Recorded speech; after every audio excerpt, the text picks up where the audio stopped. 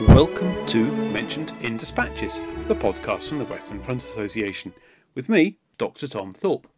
The WFA is the UK's largest Great War History Society. We are dedicated to furthering understanding of the First World War and have over 60 branches worldwide. For more information, visit our website at westernfrontassociation.com. It is the 13th of July 2020 and this is episode 169. On today's podcast, Neil Storey talks about his book on the service of the territorial battalions of the Norfolk Regiment during the Great War, and in particular the Sandringham Company. This book is published by Pen and Sword. I spoke to Neil over the interweb from his home in Norfolk. Neil, welcome to the Dispatches podcast. Could you start by telling us about yourself and how you became interested in the Great War? Hello, Tom, and thank you for inviting me on board. It's a pleasure to be here, and hello to all my many friends in the Western Front Association all across Great Britain and beyond. What first got me interested in the First World War, I was a young man growing up in the county of Norfolk, and although certainly I didn't know my grandfather's dad, my great-granddad, Frederick James Griffin, there were stories of him, and he was held in great affection by his family. My grandmother and her brothers and sisters, all they loved him, and they always said he would have loved you. And you know, as you grow up, you start, if you're going to get that interest, I think often it starts at an early age. And so I wanted to find a photograph of my great granddad, and I couldn't find one.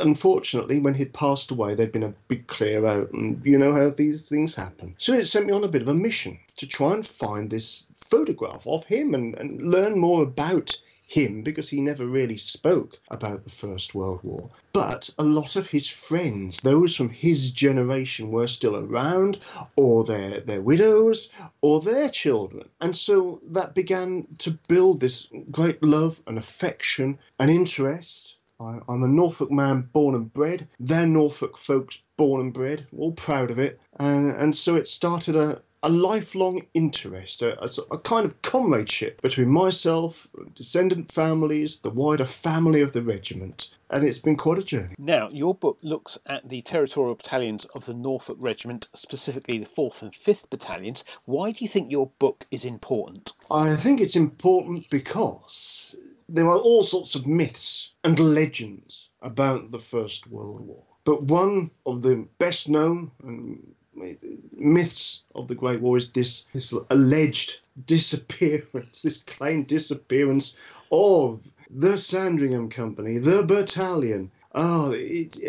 It's turned into television. There have been an inference that there were Turkish atrocities, a massacre where men were shot away, and I thought, oh, for goodness sake, the truth needs to be told. And over the years, I've researched it. I've acquired quite a volume of material over the years, and it was really in 2015 that we had a very, very special project with Sandringham School and Sandringham Estate to tell the story of the Sandringham and West Newton men and what happened to them and their comrades, because it's not just about one company, it's about really not just the 5th Battalion, the 4th Battalion, what happened to these lads, our local battalions in the First World War. Now, what exactly is the Sandringham Estate? I know that sounds a very obvious question, but I'm sure many of our listeners across the world won't know what the Sandringham Estate is. Well, nowadays, people will know it as the country retreat in England of the royal family. So they will go up to Balmoral in Scotland, but within England, the royal family go to Sandringham House for just before Christmas. There's normally a wonderful meal there. They will stay into the new year. Before the present royal family, their ancestors, the Queen's father, His Majesty King George VI, it was a tradition that he maintained there, even throughout the Second World War years. And then King George VI's father, King George V, he inherited the estate from his dad, His Majesty King Edward VII. And King Edward VII, the son, the Prince of Wales, he was the son of Her Majesty Queen Victoria. It was really bought with the intention that Edward VII, who was being possibly a little bit of a wayward young man, should be shown the ways of the country to get him out of London and any sort of bad habits he might be getting into there. Do what the old House of Hanover does best. Get involved with some farming. It's good for you. Get you back to earth. And that's where he was, and they acquired the Sandringham estates, it's Sandringham House, the land, the farms, extensive gardens that he developed with the help of wonderful architects. That the old house was completely redeveloped. It's a quite a piece of work. It really is. Some people in its day loved it. Some were rather derisory because it looked too much of a hodgepodge. But Sandringham is Sandringham. Now, whereabouts in Norfolk is Sandringham? Well, it's in the west of the county. So if you think of Norfolk on Great Britain, you've got a big bump on the right-hand side. We jokingly call it the Far East. And if you look to the top half of the Far East, the bottom half is Suffolk. And on the top half, you'll get to Norfolk. And if you go to the west of that, that's where you will find Sandringham. It's a short train ride from King's Lynn, when there was a line connecting them there. Now, the men who formed the Sandringham Company, drawn from the Sandringham estate, were territorials. What were territorials and what was their function? Well, I think what we need to do is be absolutely clear about the Sandringham Company, because there have been people that have become interested in the story, and of course some have just come to it via the television or things that they've heard. So let's get it right. The Sandringham Company began as a company of the volunteers. Now, that's the old volunteer system, the forerunner of the territorial force. And that was begun way back for the Sandringham Company in 1906. They were part of the 3rd Volunteer Battalion of the Norfolk Regiment. They were really, it was Frank Beck was the Queen's estate agent. He ran the estate for Her Majesty, His Majesty, King George V. Frank Beck ran the estate for George V, as his father had done before him. There's still an estate manager to this very day, and he was given the King Edward VII was very keen on uniforms, very keen on military units, and they needed to look smart because the royals from all over the world would come and guest at Sandringham House. You know, the King and Queen of Denmark, King and Queen of Norway, King of Portugal, King Alfonso of Spain, even Kaiser Wilhelm, Cousin Willy would come and stay. So whatever the 7th really wanted was to have a military show, so that when these royals racked up at Wolverton Station nearby, they had a particular royal waiting room. That's where the dignitaries would be, and lined up outside would be the volunteers in their red tunics, blue home service cloth helmets, the spike on top, blue trousers, dark blue with the red stripe down the side, with the Slade Wallace webbing, and they would parade. And then the carriage would drive, the king would normally inspect, the carriage would then drive away with the dignitaries or royalty, and in front of Sandringham House would line up the Sandringham Company.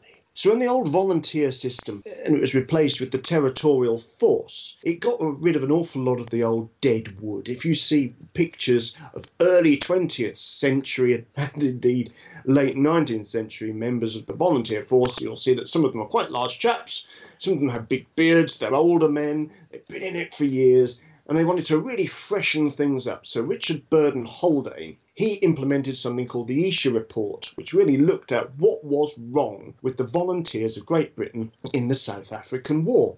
And it's often a question of bad health, rickety legs, too old, not enough experience, not properly not trained for modern military standards. So they said, well, why don't we really concentrate on the regular army? Let's have regulars. We'll have normally 2 battalions per county regiment, one to police the empire, one on home service. If there was a spot of bother in Europe, well, all of those various battalions of home service regulars could form a British expeditionary force and go out and give the enemy, of course they didn't mention the Kaiser, give the enemy a bloody nose. So with all of the regulars gone, who is going to defend the homeland? That's why they created the territorial force. Part-time soldiers, so they would train a couple of nights a week, go away on weekend camps and manoeuvres, and then they'd go along for at least a 2-week-long, 10 days camp in the summertime. So that was their big brigade training camp. They used to nickname them the Saturday Night Soldiers.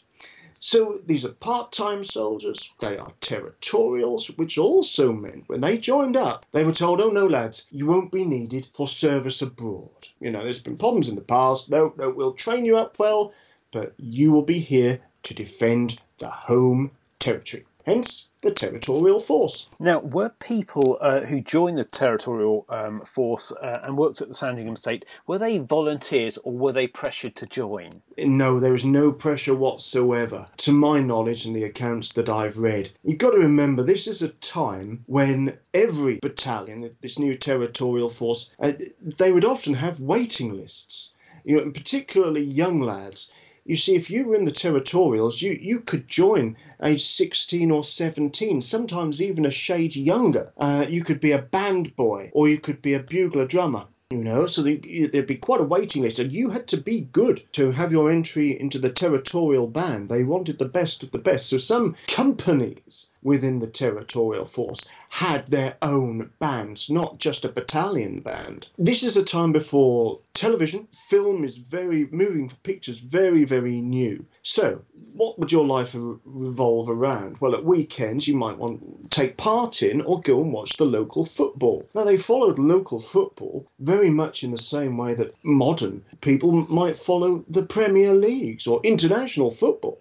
They know all the stories, know who's up to whatever and playing. These were very different times. And if you were fit enough and you could go with your mates, then there is a very good chance that you would fill your weekday evenings and time up, rather than going down the pub, go and join the territorials. Have a little bit of adventure, look good in a uniform, look smart, and ultimately, lads, there's no danger because we wouldn't be going abroad. We're doing our bit for king and country on the home turf. And also, you get paid. You certainly do. You get paid, and you get, when you're out on your camps, you get well fed too. We come to the outbreak of war. Now, what unit were the Sandringham Company part of? Obviously, the unit designations changed once the territorial force came into being. So what unit were they part of once war was declared? Well, from 1908, when the territorial force was created, they were part of the 5th Battalion, the Norfolk Regiment.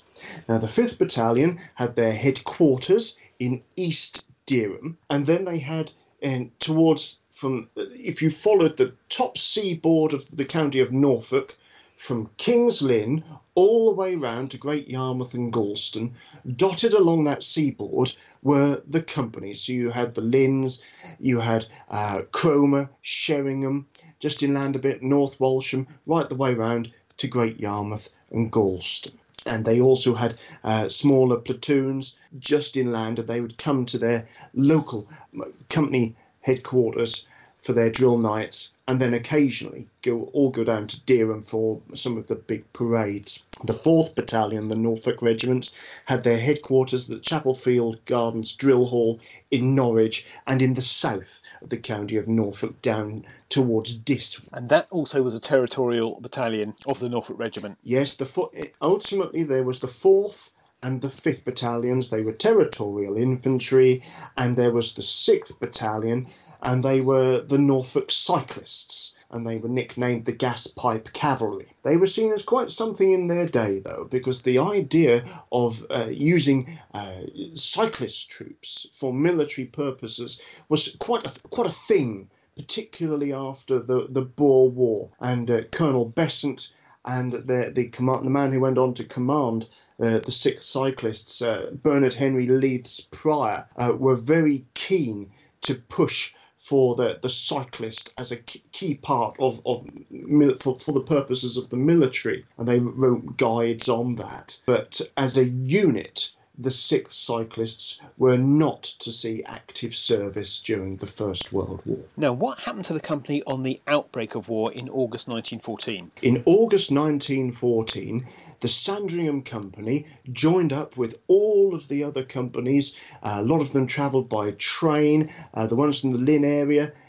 They got to King's Lynn Station, and then they went down to East Dereham, where they had the headquarters. In the marketplace, that's where the boys mustered up. There was also the local field ambulance. They were mustered, and they had to wait. It was a lovely day. The sun was out after a wet start, tipped down for rain for the Downham lads and lads over at King's Lynn. But by the time you get to the afternoon, and they're all in Dereham, the sun was out, and they had in the church rooms medical inspection of the soldiers, Dr. Digan, Dr. Howlett. They were the two main doctors there, and they examined the men, make sure they had no communicable illnesses or nasties, if you see what I mean. Check the teeth. Yes, looking good, fit, passing well. And they were in Dereham for a brief amount of time, and then they shot them down to Colchester, because they never once they'd mobilised troops, they didn't want them on home turf. They didn't feel that they would kind of gel together as soldiers when you're able to, if you have a bit of leave time off, go home. Some of the guys went home at night. You need to get the boys, get them away. And so they went down to Essex, and they're going to go to Colchester, and they thought, oh, great, we're going to end up with the Colchester Barracks. Oh, that's famous. The old Norfolks had been, the regular battalions had been there. But oh no, lads. No. That's Kitchener's army that's going to be in the Colchester Barracks. We have somewhere else for you.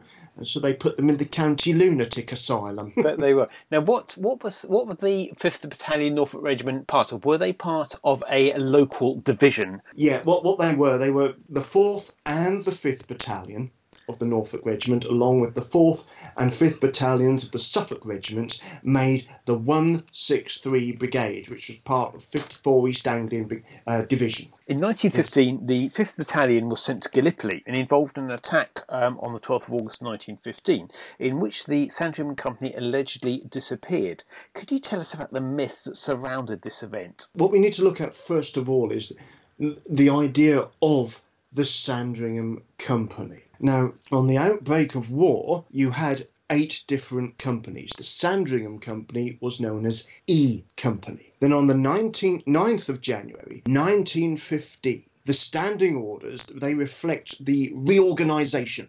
Battalions had to go down to a 4-company system out of the 8. So E and F companies of the 5th Battalion and Norfolk Regiment amalgamated to form C Company. And just before the attack, on the 12th of August 1915, a lot of these men that had trained together and worked together in these companies, they weren't able to serve together, because the problem was that there was a disparity in numbers. So to try and even out the numbers, they moved some of the men around, so they had more even numbers in each of the companies going into the attack. But, and this is an important but to this, if you are from a local area, so the Lynn Company, the Yarmouth lads, the Sandringham lads, the Downham lads, you don't lose that identity. So when they went into the action and things are starting to get a bit hot, which I'll come on to, the shout went up, come on Sandringhams, come on Yarmouth, onward. The identity, the civic pride, the identity of the lads from where they came from certainly came out. Some people have tried to say that the Sandringham Company didn't even exist by the time of the 12th of August. Well, it's not strictly 100% true. You see, the Sandringham Company was always a bit different. It was the only company that was raised entirely from a monarch's estate, from the monarch's estate, in the entire British Army. The commanding officer of the Sandringham Company, the company commander, Frank Beck, was the King's estate agent, and the King took a personal interest in the progress of the Sandringham Company. And people say, oh, no, it all got busted up, all lost. No, because even months and months after the action, and we show it quite clearly in the book, for example, and this is one of the best examples, on the 25th of April 1916. Now remember, they've gone to Egypt, they've done the defences of Suez. The 5th Battalion, they're visited by the Prince of Wales. Now that's the man that later became the Duke of Windsor, with GOC of 9 Corps. And it says in standing orders that the Sandringham Company will parade separate. So all of these men that were from the Sandringham estate, they all knew who they were. Of course they did. Those that had survived the action, and so they stepped forward, the Sandringhams, and they would be inspected first. And when very senior officers or important visitors came, these are the men of the Sandringham Company. So I think it's important that, yes, the companies were amalgamated, but the identity, and not just of the Sandringhams, the identity of each of these groups of lads was certainly preserved until they went into action on the 12th of August 1915, and for some of them beyond that date as well, because of course the casualties on the 12th of August 1915 were horrific. What are the myths surrounding this action? Yes, well, the myth is caused because the men had to advance. They advanced into an area and were surrounded by Turkish troops. They were overrun, and we never took the ground again. There were, later on in the Gallipoli campaign, there was one particular instance when Australian troops made the forward ground and they found a member of the Sandringham Company. And they found his tag, and they gave him, his name is John Lee Guymer, and he was given a decent funeral. His grave was marked. During the course of the war, in the immediate aftermath of the action, it wasn't known what had happened to the majority of the men who were missing. The Turkish authorities were never desperately good at being forthcoming with information about those that they had taken prisoner. There were also the fact that because the Turkish troops had overrun the area, we couldn't go and see who's wounded, who's dead, what's happened. And so questions are asked, and they're questions from pretty high up. In fact, they come from the King, who writes to Ian Hamilton, the senior commander over the entire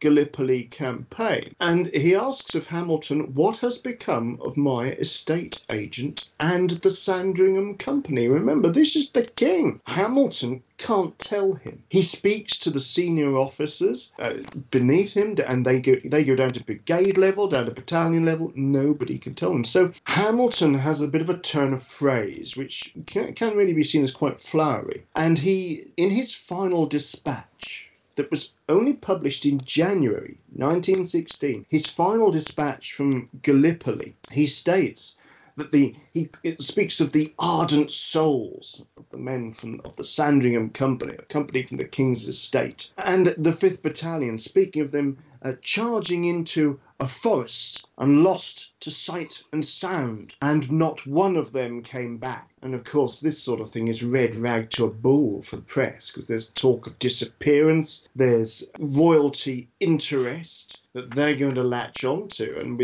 within the telling, the appearance of the dispatch in the London Gazette, the newspapers latch onto it and talk about the vanished battalion, the men who disappeared, the men of the King's Company who didn't return, the Sandringham Company, the lost, but the company becomes the lost battalion, the vanished battalion. And even though men who had, and there weren't many who came back, but those who did survive, it was roughly 150 men that pushed far, far forward under the full battalion commander, Lieutenant Colonel Horace George Proctor Beecham. Beecham led the men through either a very small village or farm buildings at Anafarta. And they were going beyond, they pushed beyond, and that's when they were overwhelmed, and roughly between 6 and 7 men of that forward advance got back, and they joined the remnants of the battalion in a holding trench. And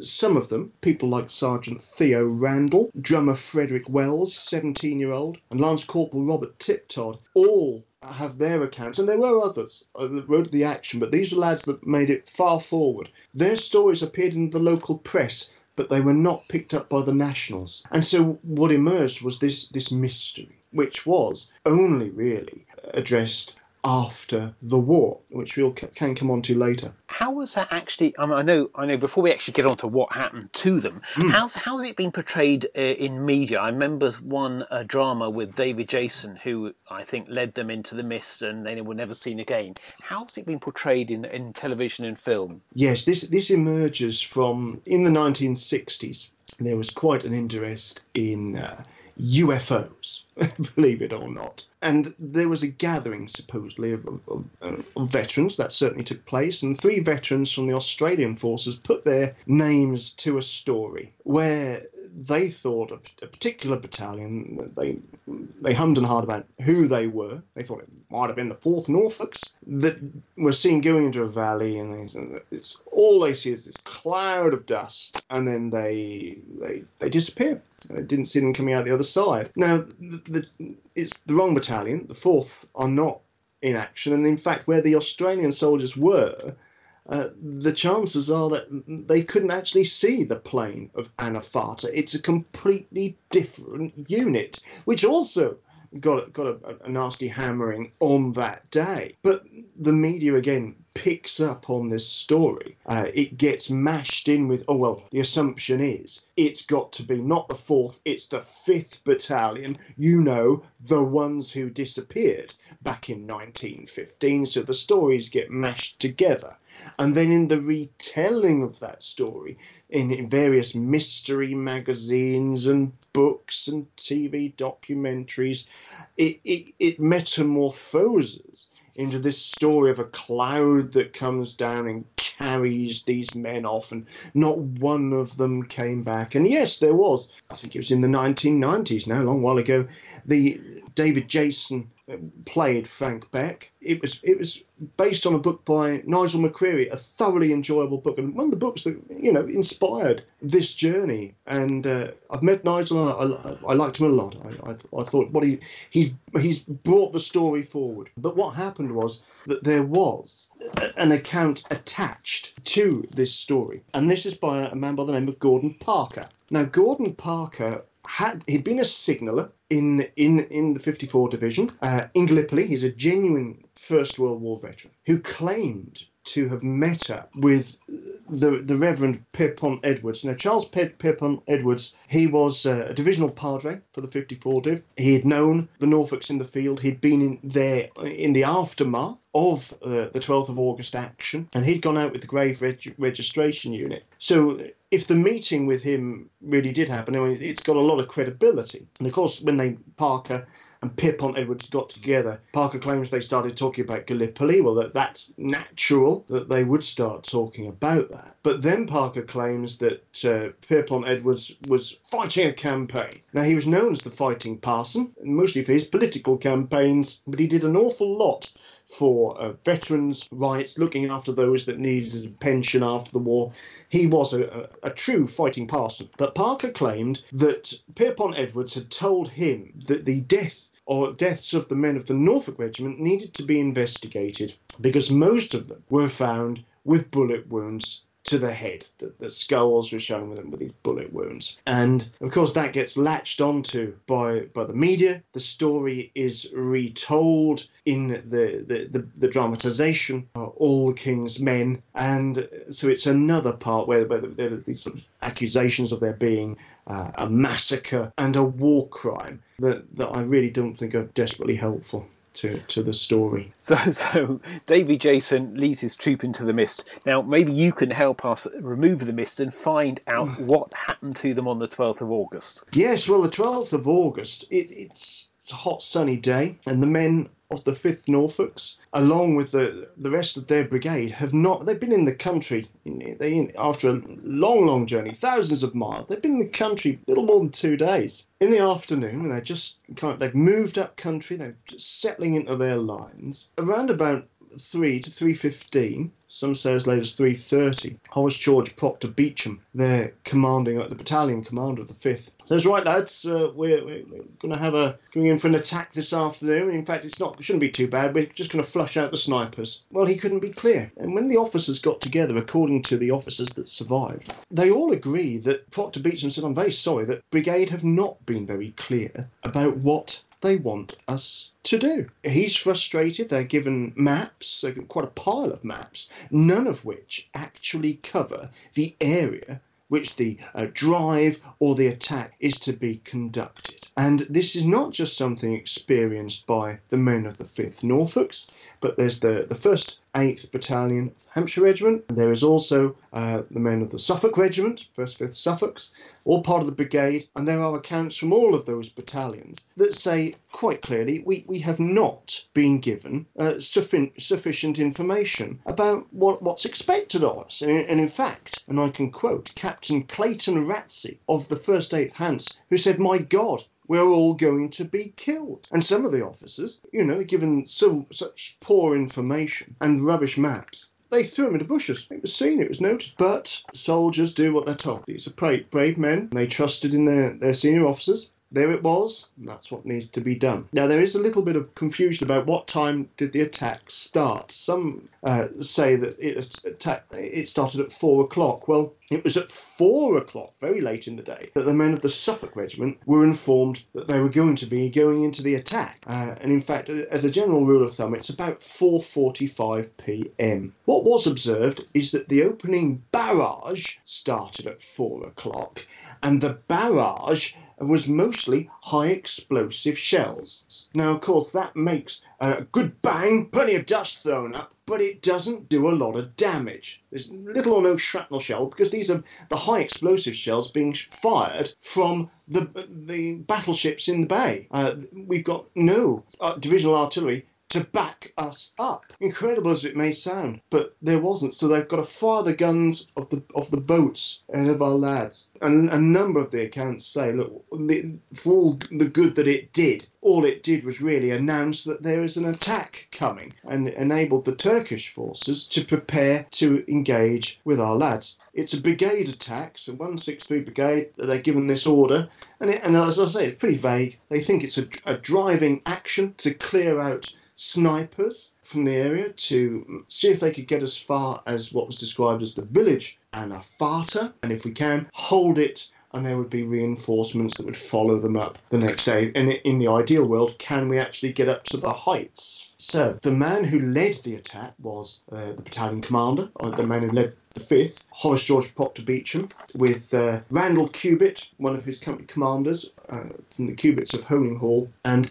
it was said that they went out with cigars in their hand. Remember, you're not climbing out of deep trenches like on the first day of the Somme. This is an advance across very flat land. If you go out to the area of the attack, if you find Asmack Cemetery out near Anafarta Plain, Anafarta over. You stand by the gate of Asmack, you're looking across. If you know the fields of East Anglia, particularly Norfolk, it's not entirely dissimilar. In August time, it would be dry, as you can imagine, if you imagine fields getting dry, but there's still stunted oaks. These aren't huge oak trees, but there's stunted oaks that dot the countryside, and in the distance you can see the hills, and in those hills, of course, the Turkish troops, near Chocolate Hill in particular, Scimitar Hill, they've got their artillery. So the men start their advance, and they're starting to flush out a few snipers along the way. They make it for about half a mile. Now, during the advance, the men of the 5th Norfolks receive an intriguing order, which is to move half right. Now, some of the companies there, they had to wait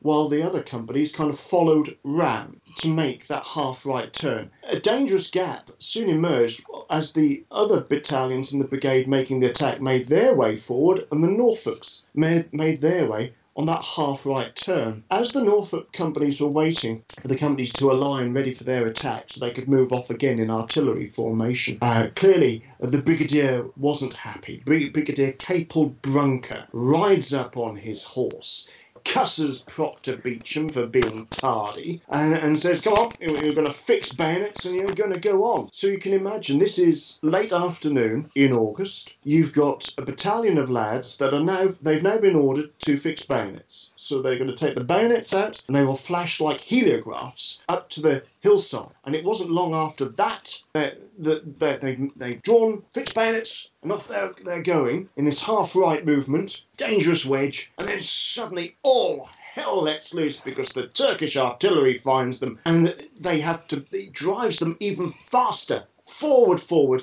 to get under this barrage that's falling on them. All the time there's lads falling around, and some of them make it far forward up to these farm buildings and near what they thought was a village or a complex of farm buildings of Anafarta. And they push further forward beyond the farm fences and hedges. So it's around about a mile and a half, a few hundred yards beyond the Anafarta farm buildings, where suddenly huge numbers of Turkish troops are spotted around the area. Our poor lads are getting pinned down there, and they have to fall back rapidly to the farm buildings. Some fall back further, so it's roughly 150 men in that forward area. Evelyn Beck had spotted the danger. He held a line not far from the farm buildings to allow the men to fall back. Roughly, there were approximately 6 or 7 men from that forward 150 that made it back. And then they had to kind of hold the line and make a fighting retreat until the following morning, through the dark hours of darkness, under fire. A horrible situation. And until they got back to more or less the place where they'd started. And so what happened to the men in the Sandringham Company? How many of them survived the war? How many of them were killed? And how many of them were taken prisoner? Well, if we look at prisoners on the day, there were not that many taken. And there are no members of the Sandringham Company, strictly speaking, taken prisoner. The losses on that day, you have to remember that the company it's amalgamated, so we can't really just take it in isolation. But when you think of the wounded and the killed on that day, you've got a total of about 500 men that are out of the game. And that's, if you think of a battalion going into an attack, maybe 700, 800 men, it's absolutely decimated. And it took quite some time for the wounded to be located, because some were stretchered off straight away, others wandered back, others had found themselves detached from the Norfolk attack, and they found them in lines with the Hants as well nearby. So it was a terrible, terrible loss. But they were not completely wiped out. That's the point. They weren't annihilated, but it was a terrible, terrible loss on the day. And finally, Neil, where can people learn more about your research? If they would like, pick up my book, The King's Men, the Sandringham Company and the Norfolk Regiment Territorial Battalions in the First World War. It focuses on the active service battalions. It's published by Pen and Sword, and it's available in all good bookshops. Please support your local bookshops. Or you can go to Mr. Amazon or other well-known local online retailers and purchase a copy there. Neil, thank you very much for your time. Tom, it's a pleasure. Thank you. You have been listening to the Mentioned in Dispatches podcast from the Western Front Association with me, Tom Thorpe. Thank you for all my guests for appearing on this edition. The theme music for this podcast was George Butterworth's The Banks of Green Willow. It was performed by the BBC National Orchestra of Wales, conducted by Krish Russman, and produced by Biz Records. This recording is part of a collection of orchestral works by Butterworth, performed by the BBC National Orchestra of Wales and supported by the Western Front Association. This is available from all good record stores under the record code BIS 2195. Until next time.